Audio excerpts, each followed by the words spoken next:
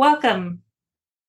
Welcome to the Women in Leadership Body, Soul, Mind, and Business podcast. I'm Charlie. And I'm Heather. Together, we are working to connect women in leadership and business, empowering each other, improving the health and wellness of our community, body, mind, and soul.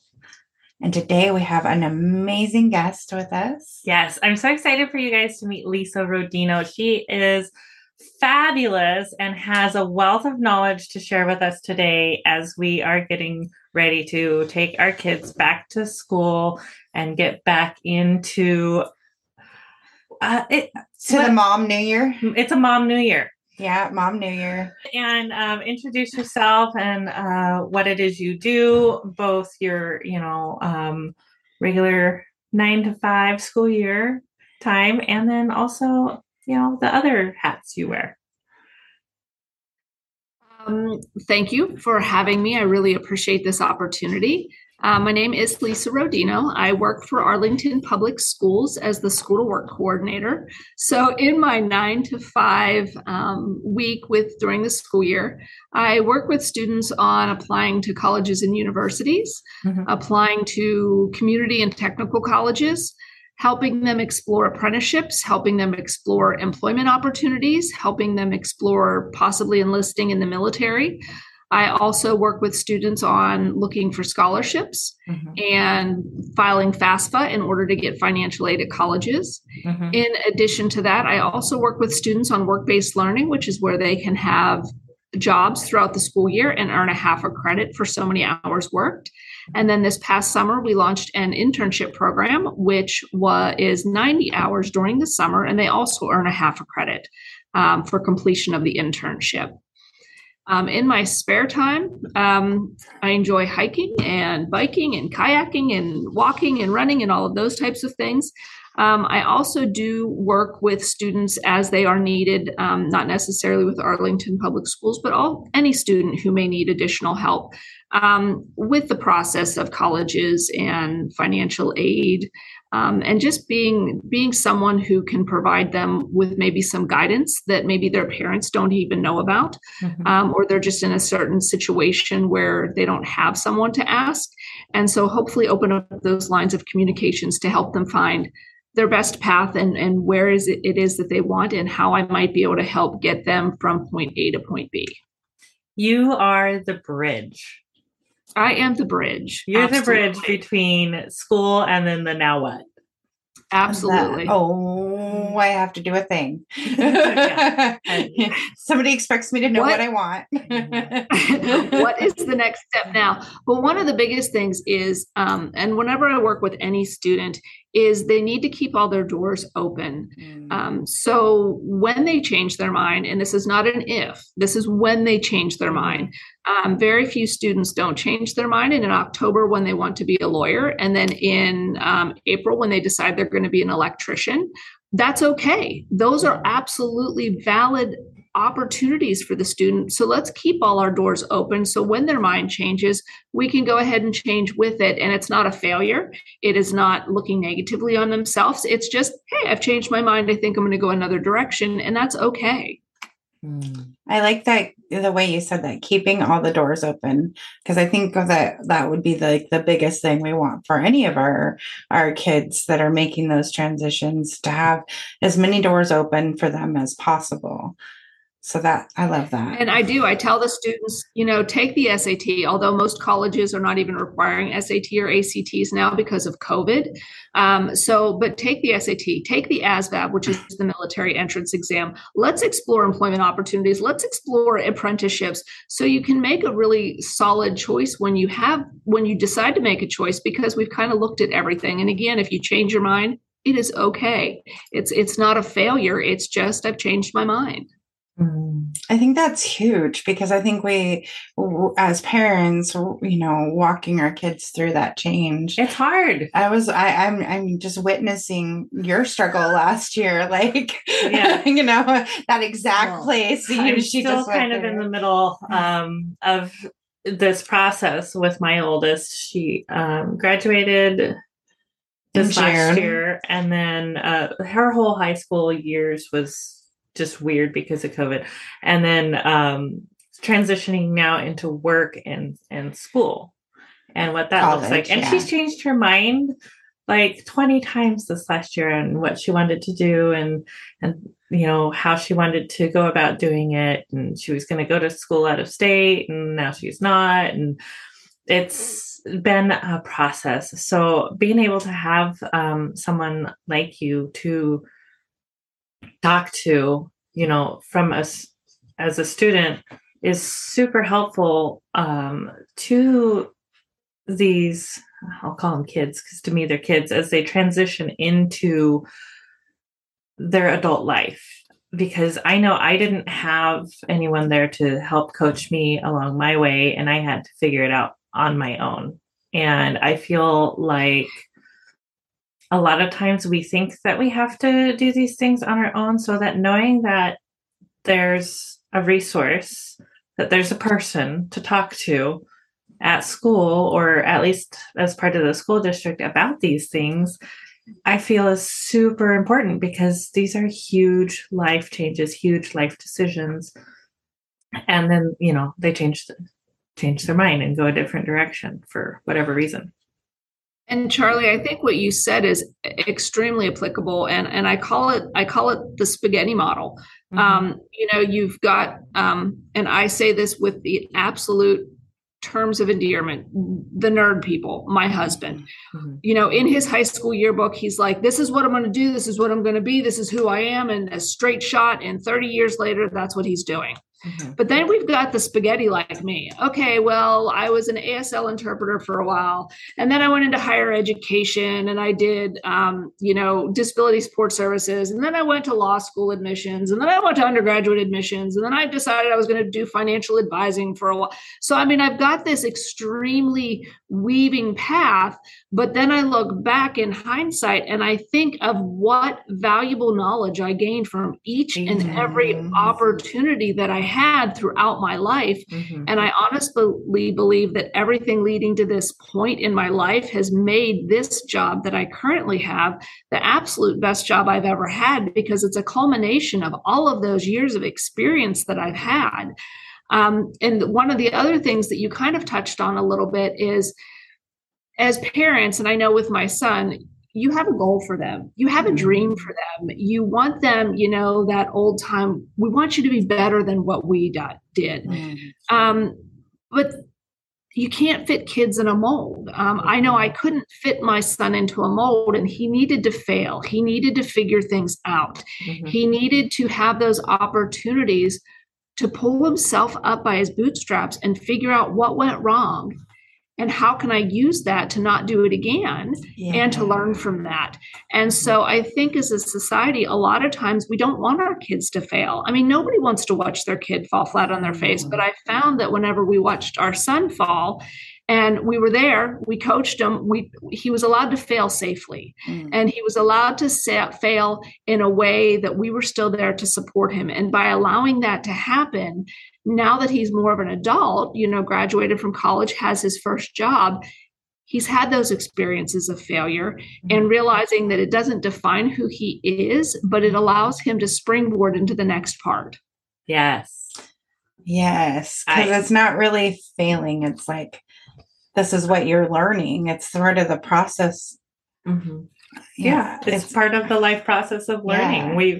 We've all, quote unquote, failed at some point in time or another, but what did we learn from that experience that we're going to take with us into the next, use that experience to next time we need to pull that knowledge. Right. Absolutely. I was talking with my son, and he was feeling like a chapter was ending and like his book is finished. And I was like, but you're going to start a new book. And he hadn't thought of that. Yeah, and just new chapter, new book. It's all good. Now you're learning the next things. And I think too, sometimes our kids are afraid to tell us that they've changed their mind.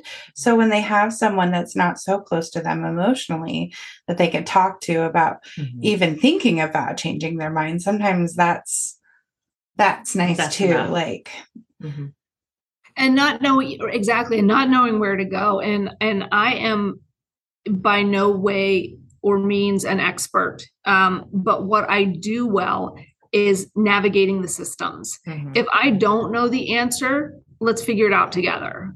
Because I'm not going to know all the answers. There are things that come at me all the time that I'm like, well, that's a great question.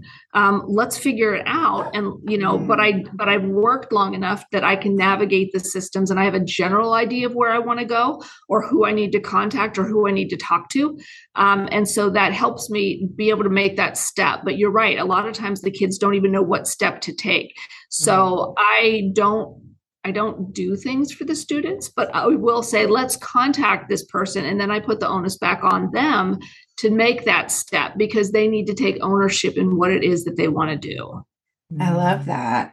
And then you can be right there. Like if they need to make a phone call or send an email or, that's fabulous. Draft the email, do a Zoom meeting. I mean, what do you need? I'm here to support anything what you need, but they need to take on that responsibility, because it's a teaching moment. And if I do it, then they're not learning anything. But if I give it to them and I support them in that process, then the next time I tell them to do something or ask them to do something, it gets easier.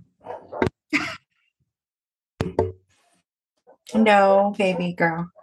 All right. So the dogs are excited today. Just a little bit. Just a little. So one of the other questions that we had was and the parents we work with tend to have a lot of children who are neurodivergent. And so these transitions are extra hard and challenging, and what that might look like. And this is very individualized, because if students have been in the special ed system in the schools, then there are certain supports that the schools are able to provide. Certainly some of those transition resources that they can certainly talk with the special education department, their special education teachers. But once you get out, there are places like Job Corps that can help students. Not only does it provide them with housing and meals and all of that, it also provides them with training. And it doesn't just have to be locally. We do have an office in Sedro-Woolley, but it doesn't have to be. If the Sedro-Woolley office does not have a particular program that they're looking at, maybe they want to go into welding or manufacturing or culinary or something that this office doesn't have, they can work cooperatively all over the United States in order to get them training. And it doesn't cost anything. The other thing is connecting them with the Office of Vocational Rehabilitation in whatever state they live in. Some of it's OVR, some of it's DVR, and those resources can also help transition and help bridge that, getting them on the job training and those types of things. If they need additional training other than just finding a job, if accommodations or those types of things might be needed, you might be able to work individually with the employer, but having somebody backed up in order to support you within the VR system could also be extremely valuable. Then, through the school districts, there are transition programs for the students to help teach them some of those life skills. So again, those would be all things that you'd want to talk to the special education department at the school to see what might be available for the students after they graduate.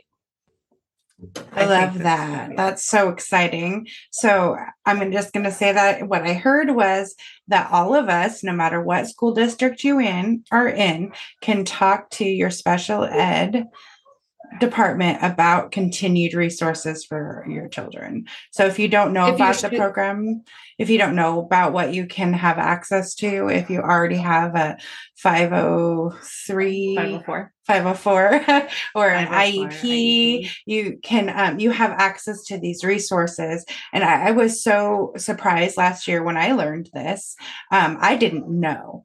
I was like, here I am. I'm thinking, what are we going to do? Right? Like, I didn't know that there was a continued program. And it was such a huge relief for me as a mom, to be like, okay, not only do I now have moms in my group that have neurodivergent children that are in their 30s, that I, been making friends with, but now I also can see in the school district where those resources are coming from. And then my son is willing to engage in some of those. So that's very exciting for us.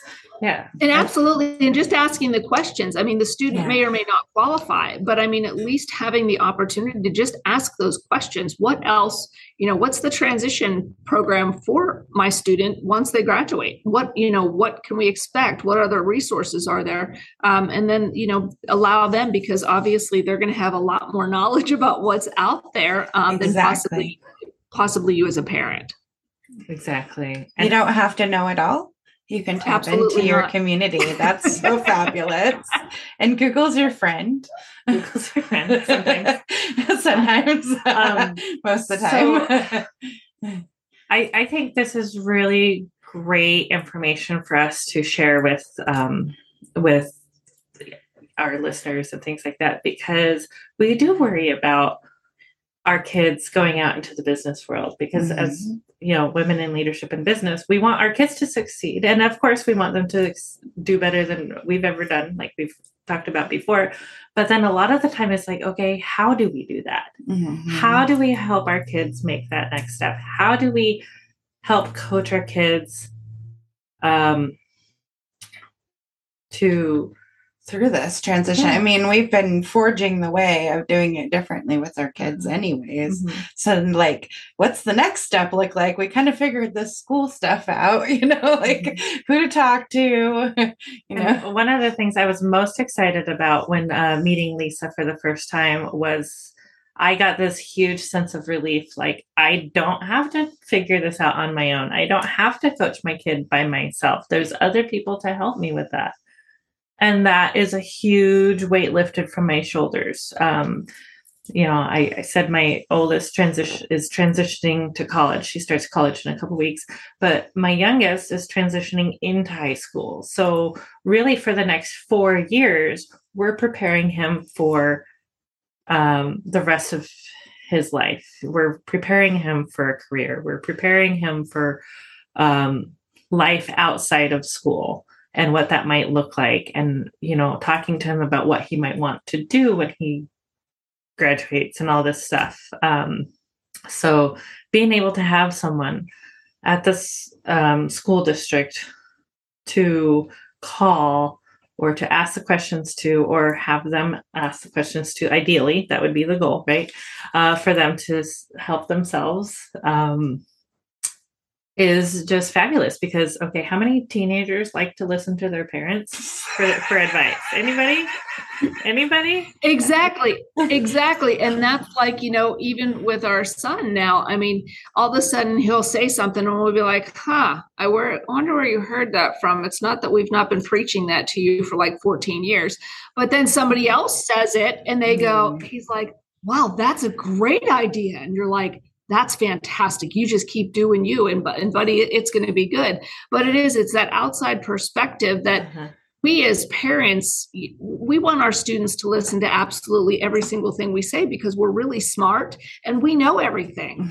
But then all of a sudden to get somebody else to say it, they go, oh, okay, maybe my parents do know what I'm talking about. So absolutely, I think as parents, we've all experienced that at one time or another. That validation piece, like, oh, my mom is smart. Oh, they do know what they're talking about sometimes. So much. Oh my goodness. Oh, Lisa, this has been a pleasure, absolute pleasure talking with you today about these things. I think this is really important for parents to know that these resources are available in their own school districts. So if you are in the Arlington School District up here in Washington, you can get a hold of Lisa Rodino. And if you are not part of the Arlington School District, get a hold of your local school district and ask them who they're the special ed department. So if you have you should have a person that you're working with. Mm-hmm. And if you're not getting your questions answered, it's okay to talk to somebody else too. Mm-hmm. Like, just, keep asking. Or sometimes we need a fellow parent to help us ask those questions, because we get emotional about what's going on with our kids too. We do. And so then sometimes we don't understand, or we take something personally that we shouldn't be. Like, Help us with those darn 4 agreements is sneaking in again. Don't take it personally. Yeah. It's not about you. Maybe they don't understand your question, or maybe you're not saying it in a way that they can understand it. Sometimes that's a lot of the resistance I get, is that I'm asking the question in such a weird back way because of what's going on in my own life, that someone may not understand my question. But if I have my bestie with me, Charlie, she'll be like, "Oh, this is what you're trying to say," you know, and then she just, just like you do, you bridge the gap. So don't be afraid to ask for community support. And I mean, I think that is the whole crux of the entire Women in Leadership. It's providing support to women out there and just allowing them sometimes to vent and to talk and to just be there and pick them up and say, it's okay. Let's take the next step and see where we end up at. Exactly. And you don't have to take those steps alone, which is fabulous. We weren't ever meant to do it alone. Yeah. We were never meant to. No. So. We're meant to work in circles, work together, and create this community. So thank you for being part of our community, Lisa. We love having you. Thank you so much. I appreciate the time. And if there's questions, just let me know. Absolutely. Our cause of the quarter this quarter is the Tears Foundation. We have the Tears Foundation Gala coming up in October, and it's Roaring Twenties. So we're going to get dressed up. It's a local event in Puyallup, Washington, and they've expanded nationally and internationally. Yes. And it's an amazing organization. So go ahead and check those links out below. But Charlie and I are collecting donations from the community to create baskets for giveaways for auction.